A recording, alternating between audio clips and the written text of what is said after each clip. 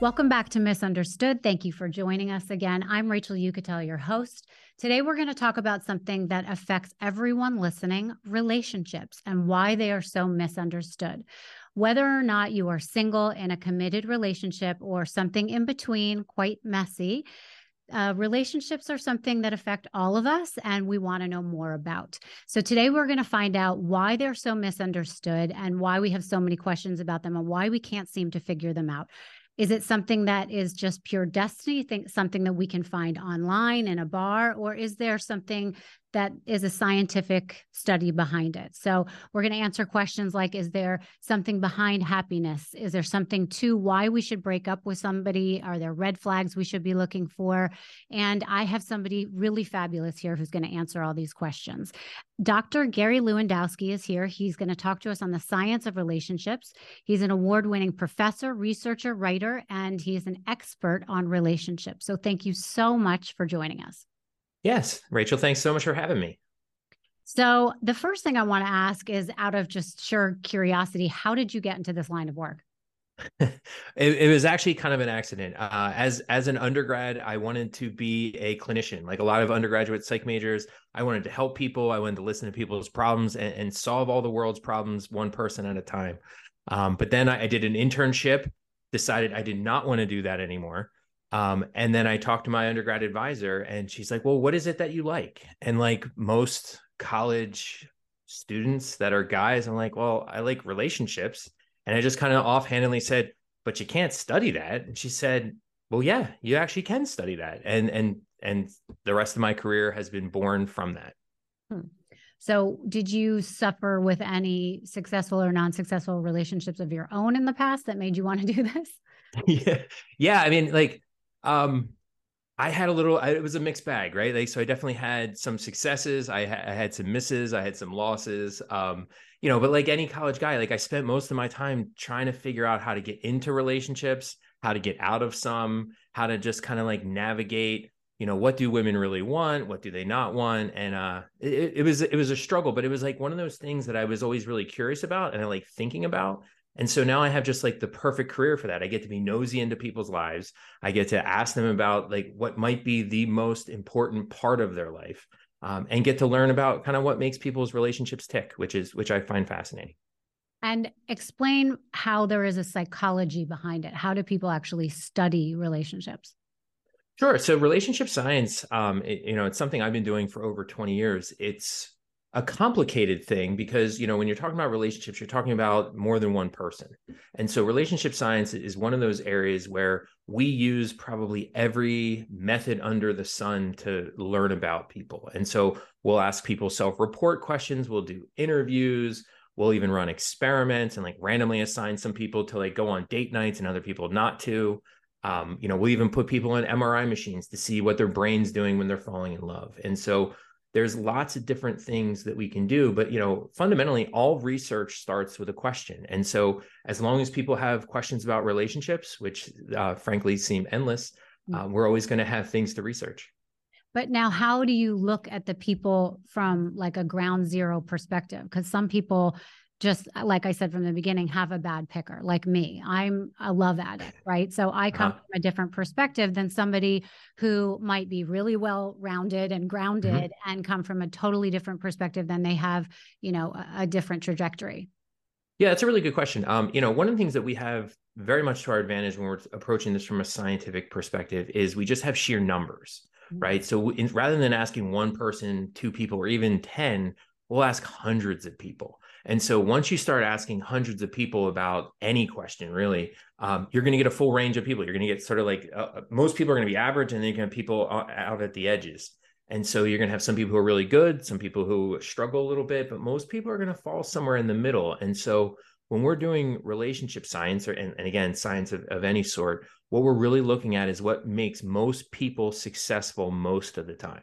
And have you found there's a difference in love in your 20s, let's say, and difference in love in your 40s and 60s? Yeah, a little bit. Yeah, 80, 100. Yeah, I mean, there's going to be some small differences. In particular, as you age, as you mature, your preferences and how you fall in love change somewhat, right? So you're going to focus more on non-physical qualities and more on personality and character and compatibility. That said, the similarities far outweigh the differences. And so what people are looking for in a relationship at 18 is largely what they're looking for in a relationship at 80. I've been doing some relationship coaching over the last year, and it's with a full range of folks in their 20s all the way up until they're into their 70s. And it's striking to me how the issues that the 70-year-olds encounter are some of the same issues that the 25-year-olds encounter. And, particularly for women, it's, I want a guy who's taller than me. I mean, that is one of the most, common bonds that it seems like all women have across the age spectrum. You think height is a big factor, really? I mean, I would not have thought that, but it turns out to be like one of the biggest factors. I mean, you talk to people who are doing a lot of online dating. One of their biggest pet peeves about men on online dating sites is just that they lie about their height, because men kind of intuitively know that women find men who are 6 foot and taller attractive. And so, according to the women that I coach, you hear them saying, this guy says he's 6'1" and he shows up and he's 5'5". And so, you get some of that for sure in the world of online dating. Well, but that might be that they're just more angry that they turn out to be a liar than that they're shorter than tall, don't you think? It's definitely a combination of both. Right. There's several women who, are with guys who, when they describe their relationship with this man, it's literally perfect. It's everything you would want in terms of compatibility, fun. He's a good listener. He's dedicated to personal growth and learning about her and supporting her. I mean, it checks every box, that relationship. And then you say, well, what's wrong? Like, what's going on? And she said, well, I mean, I'm embarrassed to say, but he's on the short side. And so, you definitely have that dynamic as well. Wow. Well, that sounds like it would be a shallow girl. So that's interesting that you say that, though, because when I was in my 20s, and I remember girls in our 20s, so I was working at Bloomberg News in my 20s, and I had a career. I was, very driven, very resourceful, but I do remember, and all my friends were as well, and I remember all of us were looking for a husband, and that was our goal, to really find a successful husband that worked on Wall Street, because those are the guys that we were meeting, right? And but the goal was to get married and have a kid. And I remember thinking and talking to the girls, and they were all saying, oh, we're getting so old. And we were in our early 20s, and girls in their late 20s were saying, oh, we're getting so old, we haven't met anyone yet, and feeling like that was too old, and they were aging out of finding a guy. And then when these girls did get engaged, they would quit their job and kind of lose their sense of self and become very unhappy. And later on in life, when you get into your 30s, I think you do realize it's really important to keep your job or to find a sense of self, because it's not just about losing your identity to a guy. And it's really important to keep your sense of self, because you want to come home at the end of the day, and the man wants to come home at the end of the day and find you attractive for some other reason than making dinner or looking good from going to the gym. I mean, don't you agree? I mean, I found that my qualities were not superficial as I got older. I wanted a guy who had a job, who found me interesting for having a job as well. Do you know what I mean? Oh, absolutely. I mean, and, Rachel, you're speaking my language, right? In terms of, my own research is on how your self-concept, who you are as a person, impacts your relationship. And so when you're talking about maintaining your identity, having your own identity, those things are absolutely important. And so, just to be clear, I mean, those women who are worried about height, I mean, they absolutely shouldn't be. I think they're also worried about some other things too, and, keeping their identity and all that kind of stuff. But I think, I mean, have you ever heard people say this idea? It's a very romantic notion, and it comes from a movie, but it's like this idea of like, I love my partner because they complete me, right? There's this idea of like, finding a partner that completes you, that fulfills you up like that is the ideal. And just frankly, I think that's like one of those blind spots. And I talk about a lot of blind spots in my book, but like this is one of those things where it's your partner shouldn't complete you. Right. You should be a complete, full, glorious person all on your own. Your partner is there to cheer you on, highlight your strengths, support you, all of those types of things. right? It's not that you have some hole in you that your partner needs to, complete in some way. Right. Well, that becomes so dangerous, right? Because if you're having a bad day, it becomes your partner's mission or problem to fill you up. Or if your partner fails in some way or is having a hard day or needs to be filled up, you can't sometimes be there for them. So when you make it somebody else's issue to fill you up, you run into all sorts of issues. So I completely agree with you on that. I mean, you really have to figure out yourself to be able to be okay for someone else. I mean, I've only learned this. Listen, I'm almost 50 now. So I've learned this through the course of my life and having really bad relationships to be able to get into good ones. And I, still haven't figured it out. Every time I'm in a relationship, I learn more and more to be able to try and have a better one. So which brings me to, my next question, which is what are the qualities of a successful and healthy relationship? Because I think people want to know how to look for those signs because it's hard to find those when you're like really navigating these people. Sure. Yeah. I mean, I think that's, of the many questions that I consider like $1,000,000 questions when it comes to relationships, that's certainly one of them. What does a successful, what's a good partner look like? And so that can be a very complicated answer, but the easiest way to answer that is your relationship partner should be your best friend. They should have all the same qualities as a best friend. And so, it should be somebody that respects you, cares for you, supports you, is caring and kind. It's somebody who you're comfortable with. It's someone you can be yourself with. It's this sense of companionship. You like spending time with them. You share laughter together. You just have all these mutual shared interests. You're supportive. You're very compatible. And so when you say that, it's like, oh, of course we want all those things. But I just don't think that when people are actually initially looking for partners, they're optimizing or emphasizing those traits. Mm-hmm.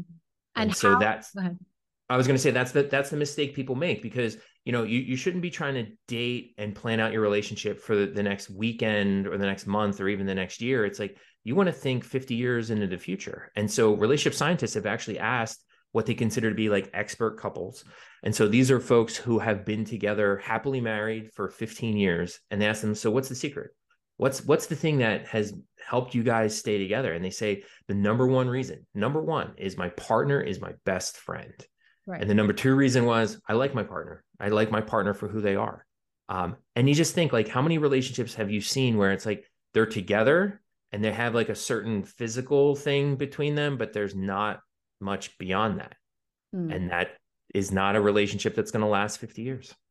So, but that's really interesting because I there's two parts to my next question. So one has to do with sex, but the other has to do with really liking your partner. And I'm speaking from experience here. Sometimes you get into relationships and you find that you end up wanting to change them, right? Or you nitpick things or they nitpick your things. So you get into a relationship with somebody that you think you like at the beginning and maybe they're putting on an air about who they are, or they want to put on their best face forward, right, for you because they really like who you are.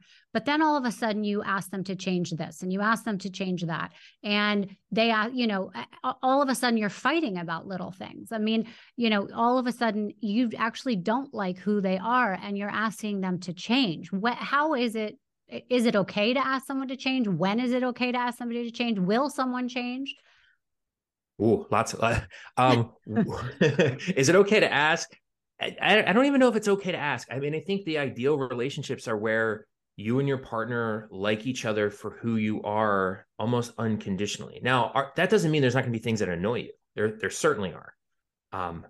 That's inevitable. But like, to ask your partner to change is a little presumptuous. It's a little presumptuous to think that you know what's better for them. And it's a little self-centered in the sense that you're asking what's best for you, and that may not be what's best for them.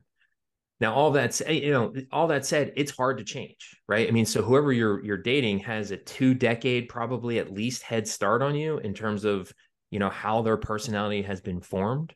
And so the work you're going to have to do to, turn your partner into like a fixer-upper partner 2.0 version of themselves, it's a lot. I think a lot of times the people who are engaging in that fixer-upper kind of approach to their partner, that's a convenient way to put your focus externally onto somebody else so you can ignore what's going on with yourself. Sure. Right. And so, like that savior complex of like, I am going to help them. Right. Um, are you though, really? Because are you qualified to do this work? A lot of times you are not. And a lot of times the way that you attempt to help people is not super helpful. It's nagging and complaining and sighing and using a lot of like subtle, what you think are subtle nonverbals. And it's like, you're that's just not the way to help people. And probably triggering of their parents or something. Yes. I mean, if you want to annoy somebody, you can do a lot of those things, right? And so then you wonder, like, I'm trying to help him, and why is he pulling away?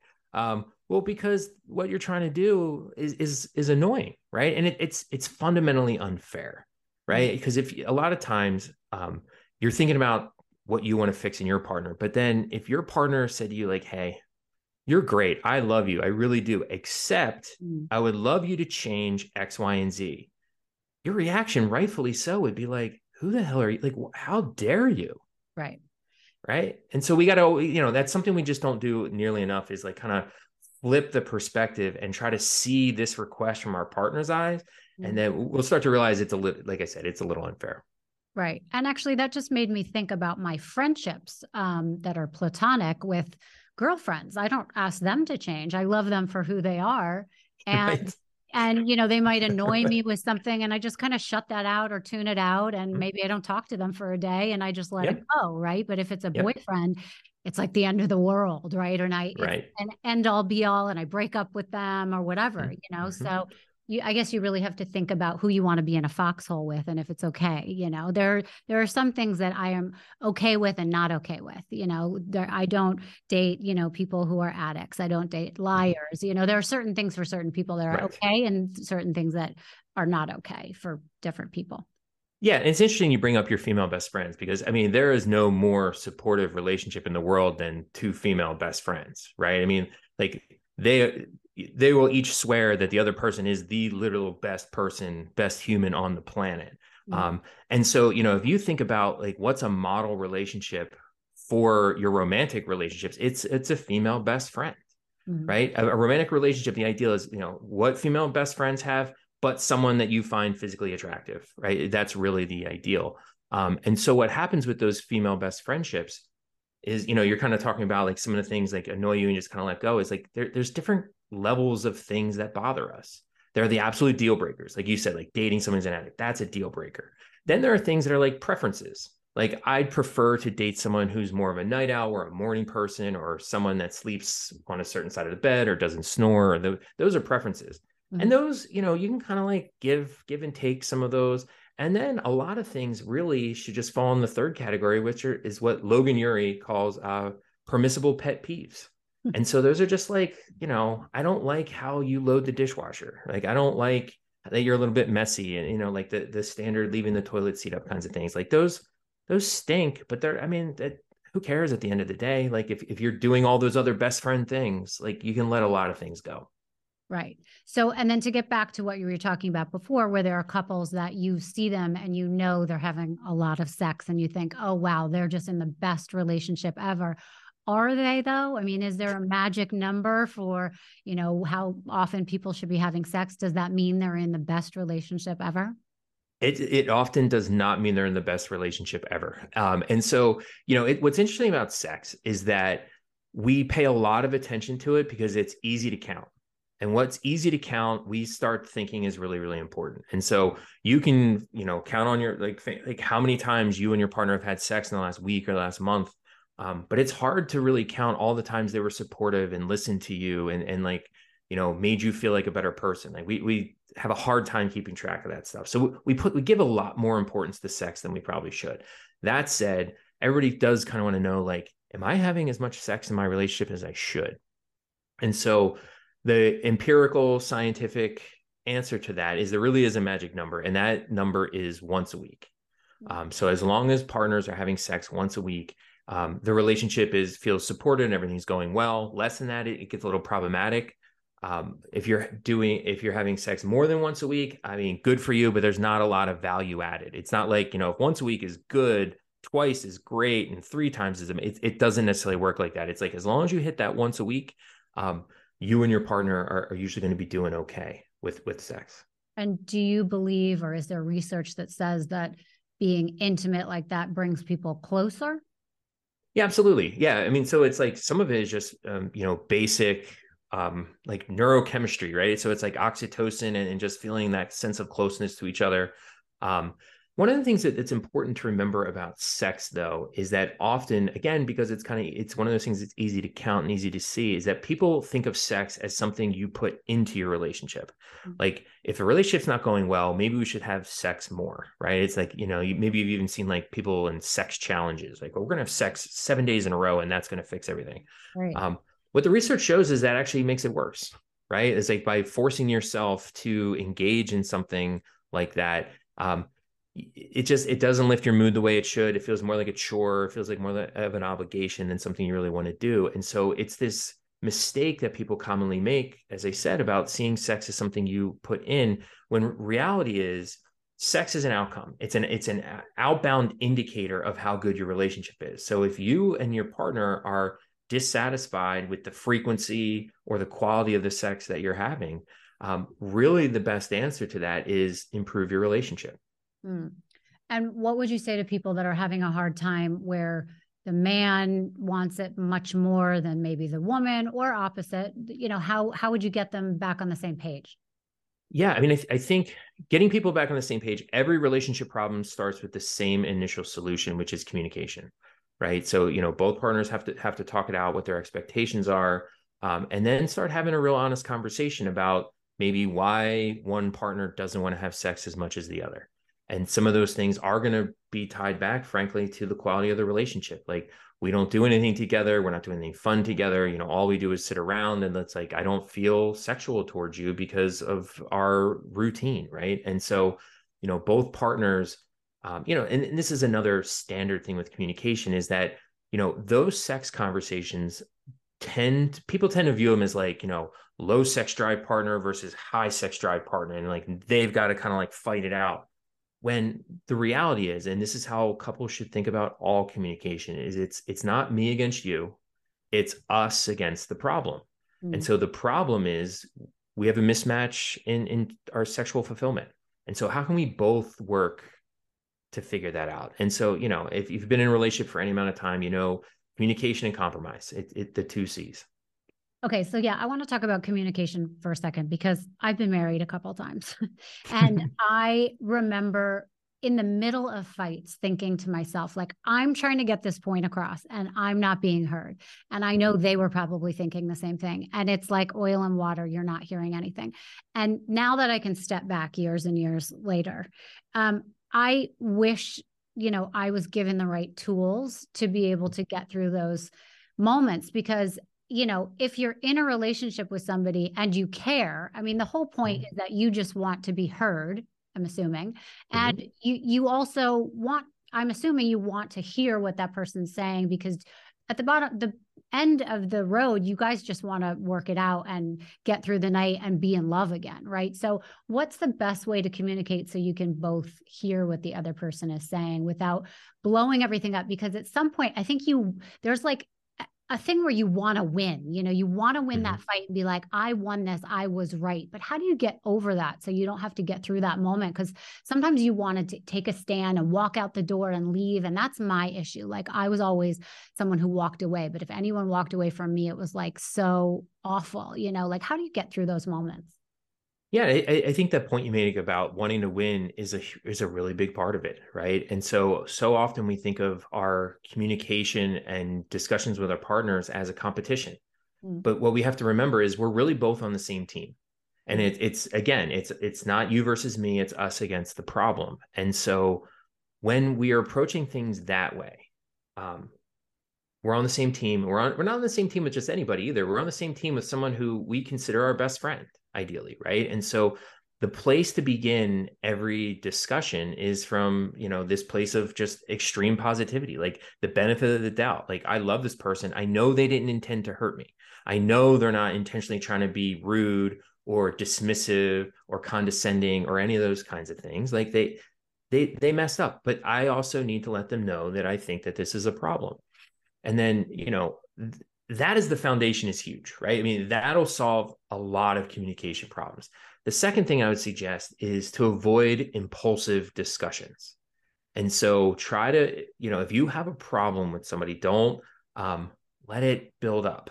Don't do that, right? What I say, what I talk about in my book is, keep small problems small, right? And so what I mean by that is every time something comes up, mention it, right? And so if you mention the little thing that your partner said, or like they sighed after you asked them to do something, and you say like, hey, what was that about? I thought that was a reasonable request.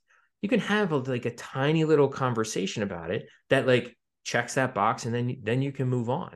But if you're like, no, I don't want to fight right now, I'm just gonna let it go. Then the next time they do it, same thing. It just becomes easier to let it go, to let it go, to let it go. And then that leads to something I call kitchen thinking, right? It's where now like all the stuff adds up. You haven't forgotten about it, and you just keep piling it higher and higher and higher. And then all of a sudden the dam bursts and you start kitchen sinking. You just start throwing everything at them. And so you end up in exactly the situation you described, where you have two people who are just kind of like, lobbing all this stuff at each other. No one's feeling heard, but they want to make sure they're able to like get their whole list of complaints out to the other person. And the problem is, even if you really authentically want to address your partner's concerns, when they start just lobbing a bunch of stuff at you, you don't know where to start. You don't know what the real problem is. In fact, they themselves probably don't know what the real problem is. So you have to keep those small problems small. So many people hesitate to get into relationships or stop from moving forward in a relationship because they think that they have to make sacrifices. What are your thoughts on that? Yeah, sacrifice is one of those romantic notions when it comes to relationships where it's like, I will give up everything for my partner, and that is the way to be happy. And oddly enough, what the research shows about sacrifice is, okay, here's the good news. It increases commitment. So the more you and your partner sacrifice for each other, the more committed you become to each other. And so that means you're locked in, right? I mean, that's a long-term kind of thing. The problem is, while it increases commitment, it doesn't increase satisfaction. So satisfaction is how happy you are with this person. So you're more locked in, but you're not necessarily happier.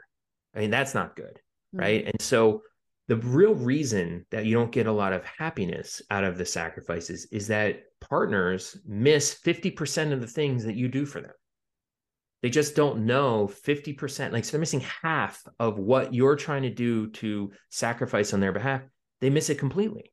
So you're doing something, they don't say anything, they don't show any gratitude or appreciation. And so it really becomes this recipe for resentment. And so what I suggest people do when it comes to sacrifice, a different way to think about it is make sure your sacrifices are mutual and minor. And so mutual, you're both making sacrifices. It's not just one person.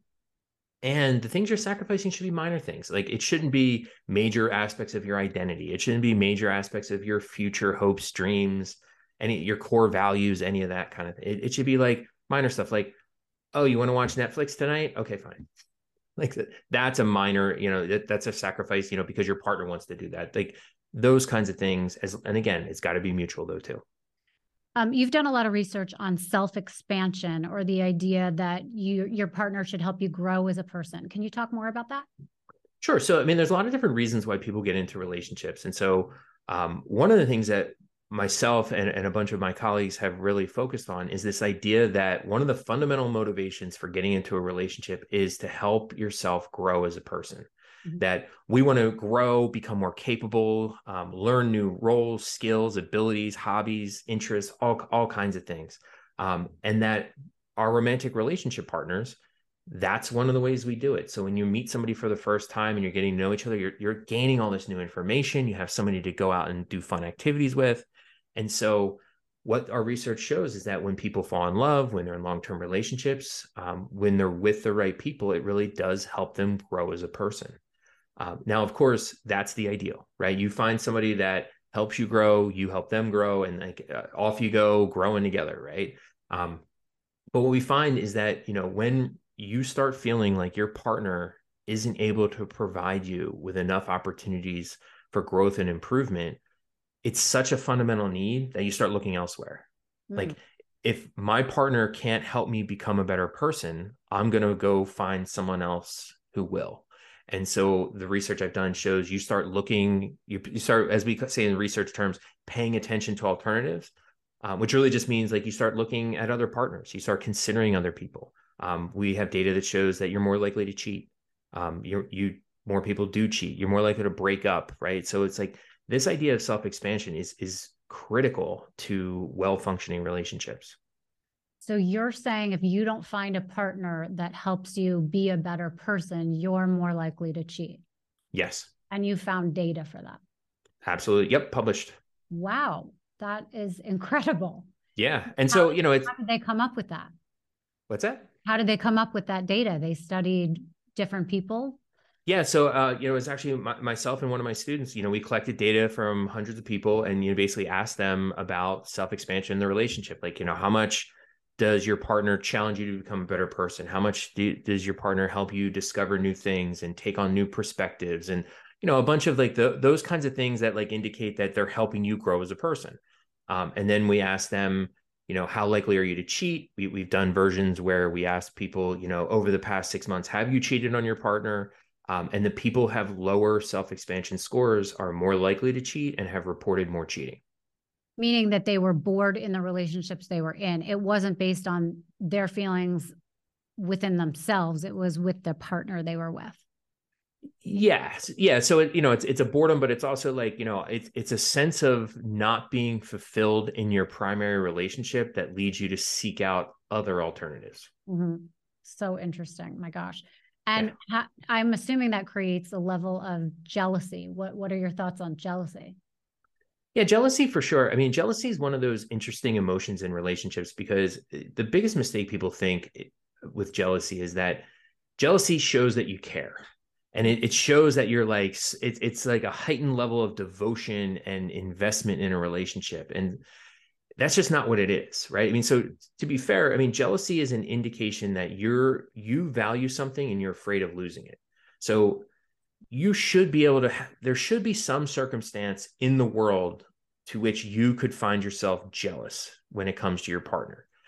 But that obsessive, suspicious jealousy where you're always monitoring, like, where were you? What were you doing? Who's that texting you? Those types of jealousy feelings, that's not love, right? I mean, that's controlling, that's dominance, that's, it's actually, a lot of those jealousy feelings actually start from feelings of insecurity. And doesn't that come from past relationships, your own issues from your past experiences? Sometimes they have nothing to do with the relationship you're in. Absolutely. Yeah. I mean, it's like, we pack our bags full of a bunch of like bad experiences from the past and we just strap that on and bring that bad baggage with us. And so, yeah, it comes from a lot of places. A lot of it too is just like people who are more jealous have a low perceived mate value. So essentially they just don't think they're that great of a partner. And so they have to constantly monitor the potential that someone's going to steal their partner from them. So how would you suggest people overcome jealousy in a relationship? Yeah, it's not easy because of where it comes from largely. A lot of it's got to be trust. And it's got to be, if you're a jealous person and your partner explains to you, like, this is not an issue, you have to trust them, right? And trust is, transparency and consistency over time. And so hopefully you're with somebody who's transparent and consistent, and hopefully it's over time. And you have to just start noticing all the reasons why you have to trust your partner because they're there. They're absolutely there. The other thing you have to remember in relationships, not just in terms of jealousy, but that vulnerability is strength. And so you have to make yourself vulnerable. You have to open up to have a relationship. And the people who are able to be vulnerable, that's not a sign of weakness. That's a sign of strength. It's a sign of confidence. And so by building your confidence, building your strength, you make it easier to be more vulnerable and trust the other person. I want to talk about breakups for a second because everybody's experienced them. Sometimes breakups can be worse than a broken leg. They're so painful. No one wants to go through one. You did a TED Talk, Breakups Don't Have to Leave You Broken, that have over 2.4 million views, which focuses on how breakups can be a good thing. Let's talk about that. Why are they good? Yeah, so breakups can be a good thing. We talked a little bit about self-expansion, how important it is that your relationship helps you grow as a person. And so what colleagues and I found in our research was that if you ask people about their relationship and you found that, again, their relationship was providing them insufficient self-expansion, when they broke up those relationships, they felt better, right? So it was essentially addition by subtraction. So that past partner was essentially holding you back from becoming a better person. So by getting rid of them, so by leaving that relationship, you now have opportunities to self-expand, grow, improve outside of that relationship. And so I'm not saying that they were 100% happy, but like when you ask them overall, how did you feel? Most people in that situation, they felt as though the breakup was a good thing for them. Right. So like I've been through breakups where, I'll be dating somebody for, let's say, 9 months, but 4 months of that is me trying not to break up with that person or figuring out how not to break up with them or them not to break up with me or, making all sorts of excuses. And then when the breakup happens, you like can't get out of bed for weeks because you're so devastated. And then now that I'm years out of that and I'm thinking about it, it's like, that was so ridiculous, and thank God that I'm out of it because I can look back and see how I grew from that, or the opportunities that happened, or the guy I met after that, or how awful I looked during that because I was so stuck in whatever physical, being I was in then. So I know exactly what you're talking about. And I feel like I know so many people that are in bad relationships right now that just won't leave.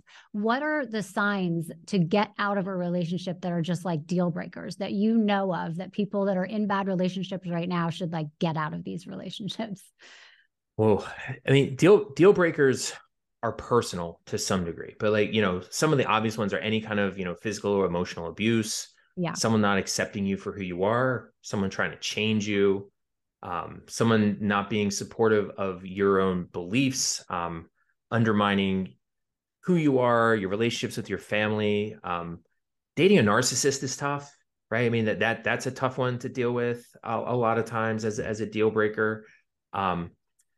Yeah, I mean, I think that there's lots of deal breakers that are, and again, it's gonna vary from person to person. But I think one of the things people need to remember with breakup is that as much as it hurts, like after you experience heartbreak, like as you just described, like your vision clears, like you do get over it. Like time does heal that a little bit. And the other thing to remember is that great relationships seldom fail, but the bad ones do, as they should. Not only as they should, but as you should want them to. Right. Because I say it all the time, is like everybody deserves a great relationship. And so it takes two people to make a relationship great. So even if you were the one getting broken up with and you're devastated and you wanted it to work, the thing that you're mourning, the thing that you're sad about losing was probably never actually there in the first place. Yeah. Because the other person didn't see it. Otherwise, they wouldn't have ended the relationship. And so you're not sad about that relationship ending. You're sad about this perfect relationship you want to have that you didn't find it this time. Mm-hmm. And so, something we talk about in coaching is, either you find love, you're going dating, you're doing a bunch of online dating, either you find love or you learn, right? And you get one step closer to learning more about yourself, to learning about the kind of partner you're looking for, to help you find the relationship you really want. And if you're not married, this is why you're dating, right? Because you're trying people on and there's nothing wrong with that. And it's okay to feel like your heart is broken each time. And that's all right. But you have to try it on. You have to love as much as you can so that you can figure out if that's working or not. And, I think it's actually a great thing that you give it your all. And if it doesn't work, you give it your all again, because you should believe in love. And I think it's a great thing, but you eventually, hopefully, will find the right one, but you got to keep trying on new people to see what works and what doesn't work and take the lessons out of it. But also what I found from, again, my experience is that what's the hardest thing when you get out of it is like recovering in this world that you don't know. So like I was so used to being with this guy that all of a sudden when he's not there, what do? I have no plans with anyone. I forget how to interact with my friends. I have nothing to do on these evenings that I was fully booked every night, on my weekends when I didn't have my daughter, so like explain to people what, some strategies of what to do when you go through a breakup, because I think that keeps people in a relationship because they're scared of being alone. alone. And sometimes it is the best thing to do to get back into a routine of things you don't even remember that you used to like, because I forgot who I was. Sure. Yeah. I mean, I think that's a really important point, right? Is like people will stay longer in the relationship than they should. And one of the reasons they stay longer is because they don't want to be alone. Mm. But really, a lot of times in those not so great, floundering relationships, you feel alone while you're in a relationship. Yeah. And so what's the difference then at that point, right? I mean, you feel alone in your relationship. So then being alone, you now actually have a chance to find somebody else. The other thing to know about breakup is that people, when researchers have looked at this, right? So when they ask people to predict, like, how are you going to feel when you break up? People assume they're going to be much more devastated than they actually are, because then the researchers say, like, how bad are you going to feel? And people are like, I'm going to be terrible. It's going to be awful. And then the researchers actually follow them and wait for them to end that relationship and then say, like, how do you feel? And I mean, they don't feel, it's not like they feel wonderful, but it's like people don't feel as bad as they think they're going to. And I think that's really important for people to remember, to help keep in perspective, so that what they're assuming this terrible devastation is going to be, it's a bigger thing that's looming in their imagination than is reality. So you were asking about, what you can do post breakup to help. I mean, I think that experience that you described about, your world's kind of different and you have there's almost like this vacuum, like you lost a bunch of things. Mm-hmm. In those situations, one of the things I would suggest is a slight reframe where instead of looking at it as a vacuum, you look at it as an opportunity. Now it's like a blank slate, right? You've erased everything. Now you get to fill it in with all of the things that should be your very, very top priorities, whatever those things happen to be. Like it's like hitting a reset button almost and getting to start over. And so one of the things that I've looked at in some of my own research, and that was in the TED Talk that you referenced, is this idea of rediscovery of the self. Because as you said, part of what happens is like you kind of forget who you are. And so rediscovery of the self is really what we found to be the best thing to help with a breakup, is essentially like go back to who you were before the relationship. Because in every relationship, we kind of like let little pieces of ourselves go, or we de-emphasize them, or we hold them back, or we make sacrifices that maybe we shouldn't.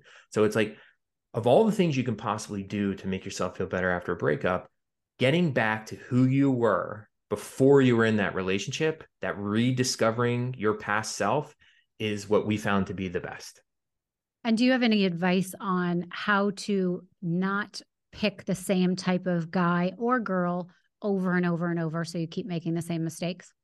Yeah, I mean, one of the best things to do is take some time off, right? So if you hop from relationship to relationship and you never really kind of get that chance to be alone, you're never going to do the necessary self-reflection that you need to gain the insights that you're asking about, right?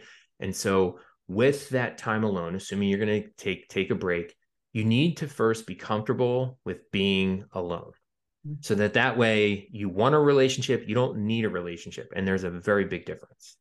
And so a lot of that is building your own confidence. And then also really thinking very hard about the type of relationship you really want. And you want to do this without any person in mind, without some potential person you might date or someone you are dating. Like, who is the person you want? And it's not the person you want today, tomorrow, or this week. It's who do you want to be with in 5 years, 10 years, and 50 years? What are the qualities that person's going to have? And so to kind of like complete the loop, it's those best friend qualities that we talked about earlier. Now I saw on, is it lovestrategies.com that you're the Yep. chief love scientist?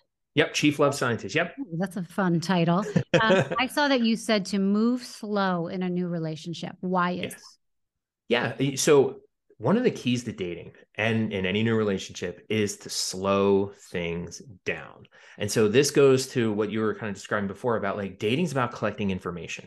And we have to remember relationships are a game of incomplete information. I don't know everything about you. You don't know everything about me.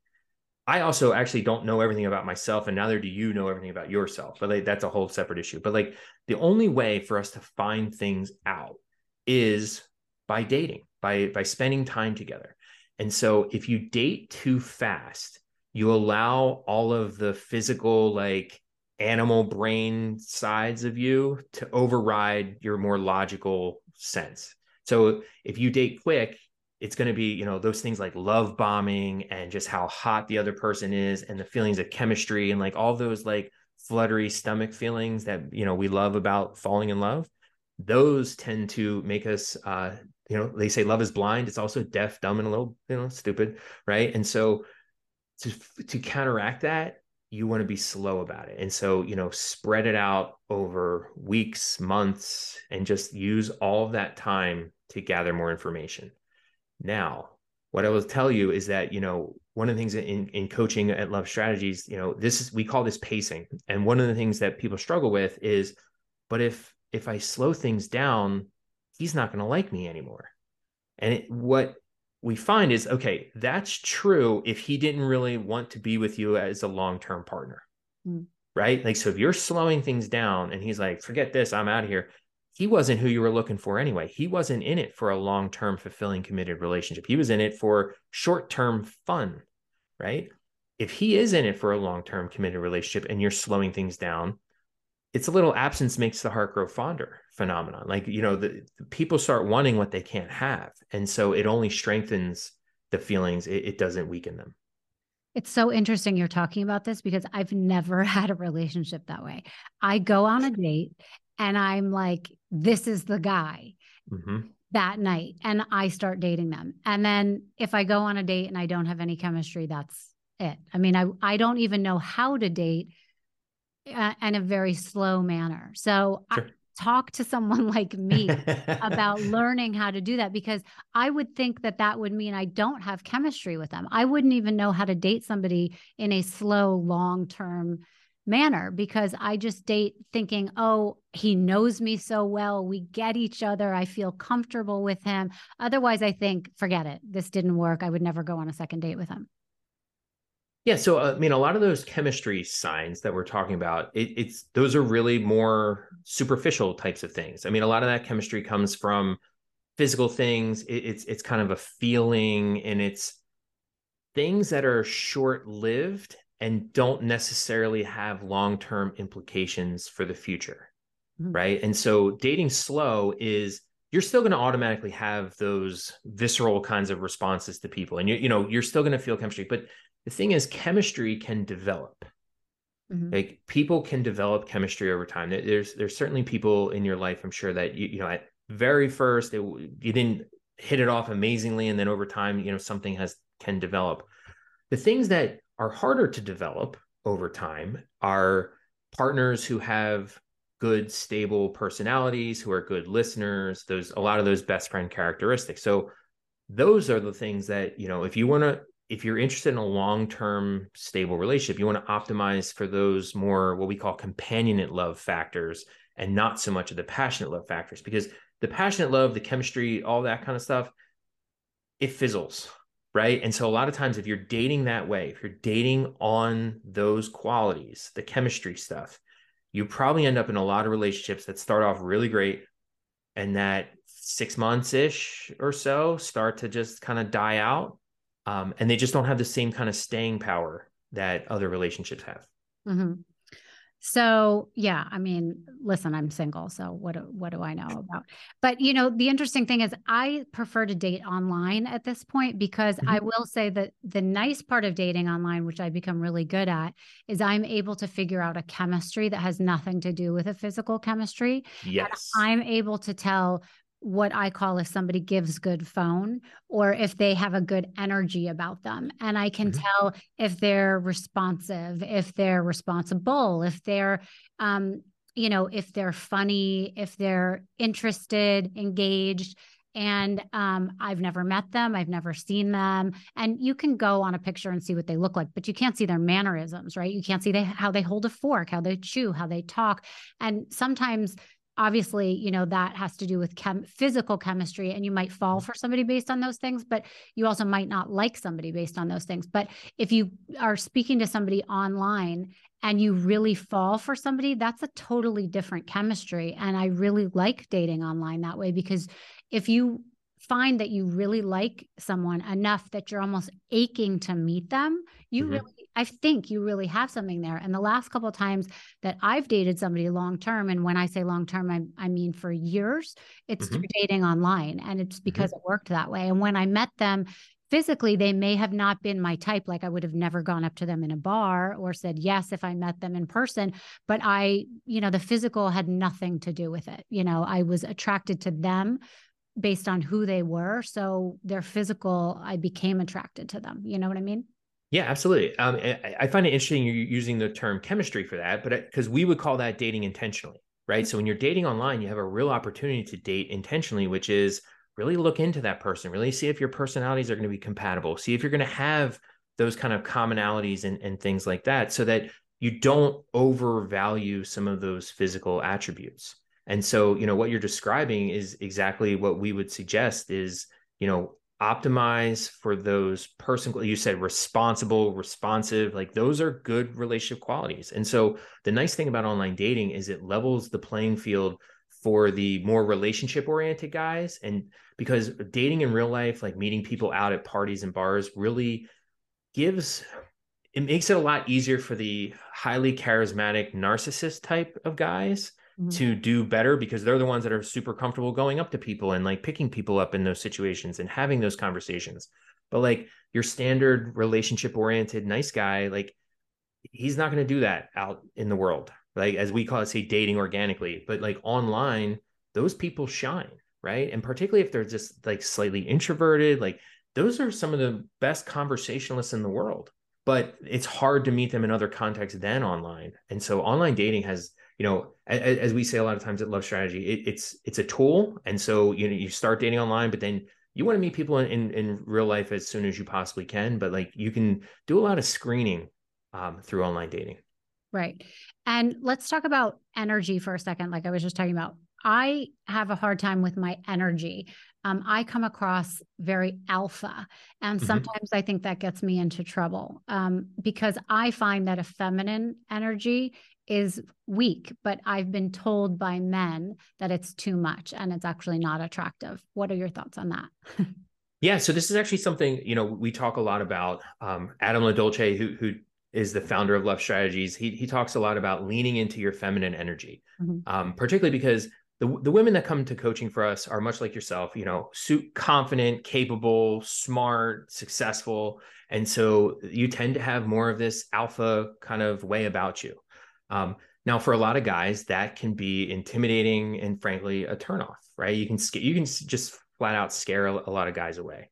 And so what we teach in the program is leaning into your feminine energy. And so, leaning back, letting him take charge, asking for help on occasion, right? And just, but not at first, right? And so this is not like, I'm not saying there'll be a damsel in distress or anything like that, but it's like, you help him, he helps you, like, and so it'll eventually balance out. But at first, at least, like, lean back. So, I say what I say all the time is step back so he can step forward. And so give him a chance, because, it again goes back to this idea of, gathering more information. So rather than being like the go-getter, planning of everything and doing everything, leading the conversation, just kind of lean back and see how he reacts, because that's going to ultimately give you more information. So be a little more girly is your advice. I don't know if I'd say girly necessarily. It's just like, your relationship long-term is always going to be a give and take, right? So at first, give a little more. Okay. What else do I want to ask you? So what are a few more questions. What are the qualities that men like most or men find attractive the most that women overlook that we don't know about? Some secrets for us. So that men find attractive that women don't know about. I think it's being laid back and fun, like being low maintenance. Right. And so, like that's just kind of like going with the flow. It's funny that I say that right after saying like lean back a little bit, because it is some of that. It's like go with the flow, not be so like hard charging and planning everything out to the nth degree, and just kind of, be a little bit more carefree. I would say that's one of them for sure. Okay. And does that go into the same thing as behaviors that scare men off? Are there other behaviors that might scare men off besides that? Not that that would scare a man off, but. Yeah. In terms of behaviors that would scare a man off, I mean, one of the things for sure is playing games. Like playing games is for some reason that there's a lot of people out there that think the way to really handle relationships are like these like little tests and these little games, like, let's see if he'll give me attention, and so let's see how long it'll take for him to text me, or I'm going to start a fight to see how he reacts. And so, those kinds of things are just terrible, right? Nobody wants to deal with that stuff. One of the other big ones is talking excessively about past relationships and or complaining about dating and relationships, right? So one of the biggest turnoffs is, you sit down, you're on a first date, you're online dating, and the person sits there and like, don't you just hate online dating? Like, isn't this the worst? And it's like, it's a weird way to start that conversation, right? Because we're both online dating. And so you're starting from a place of negativity, and frankly, we don't like negative people. And so it seems like a natural way to start a conversation because it's a shared interest, commonality kind of thing. But it's also starting from the wrong place in terms of, we shouldn't be starting our relationship off from a place of negativity. We want to start more from positivity. I guess my last question would be, what is the most misunderstood thing about relationships that you have found in your research that you would want to get across? One of the most misunderstood things, I would say, I already kind of said the thing about not completing you. I think that's a big one. But I think one of the things I think people make a mistake about, particularly when it comes to dating and particularly women, is you don't want to decide how you feel about somebody based on how they feel about you, right? Like, so don't decide that you like a person because they like you. That's not enough. That's not enough to carry a relationship. A relationship takes two people working together. And so you can't be the one that does all of the work, right? And so just because somebody likes you, you have to approach relationships from this place of confidence. And so the fact that they like you isn't special, because of course they like you. You're a likable person. Mm-hmm. Why wouldn't they like you? And that sounds really, really simple, but it goes back to self-confidence and self-esteem. And it starts a whole cycle of things where if you don't have that confidence, if you haven't done that work, that what we call in love strategies, making yourself relationship ready, you're going to attract the wrong kind of person. They're going to treat you poorly in a way that you're going to accept, because in some ways you're going to think you deserve it. And then it's going to lower your expectations for relationships. And you're going to think, oh, all relationships are bad like this. And then you're going to think, I can't do any better than these bad relationships. And you're going to keep finding yourself in this pattern of bad relationships with people who don't treat you very well. And that's only going to lower your confidence and self-esteem further. And then that cycle is just going to keep going and going and going. And it's, every time when I give talks about this, I mentioned this cycle idea, and people, I think a lot of times the reaction is like, well, who would do that? Like, that's terrible. The problem is it happens subtly. It happens slowly. Mm-hmm. So you don't feel that confident about yourself, and your partner makes an offhanded remark that just says like, gosh, you're so dumb sometimes. And you're like, yeah. Like, instead of saying like, wait, what did you say? Like, how dare you? Like, that's not okay. You don't talk to me like that. You're like, okay. And you just kind of let it go. And then, by them being able to say that, it kind of emboldens them to like treat you just a little bit worse and a little bit worse. And it's like, it doesn't happen all at once, but just little by little, bite by bite, it just starts really eating away at you. Right. And you don't realize it's happening. And so, I think that's something people need to realize. Right. And people end up losing their sense of self. And this is how you get down a slippery slope. Yeah. For sure. Absolutely. Yeah. Well, all of this has been super interesting. I thank you so much for your time. You guys can find more of this on lovestrategies.com. And I hope to see you again. Thank you so much. Thanks so much, Rachel.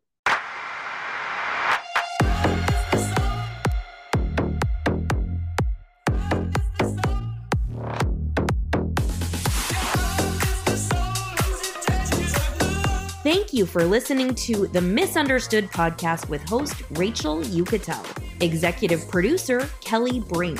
If you have an episode suggestion or would like to reach out for collaboration and sponsorship opportunities, email us at infomisunderstoodpodcast@gmail.com. That's infomisunderstoodpodcast, all one word, @gmail.com. Be sure to like and subscribe everywhere you get your podcasts and leave us a 5-star rating and review because it helps the show so much. Watch full videos of each and every episode of Misunderstood on YouTube at Misunderstood Podcast. See you next time. Misunderstood.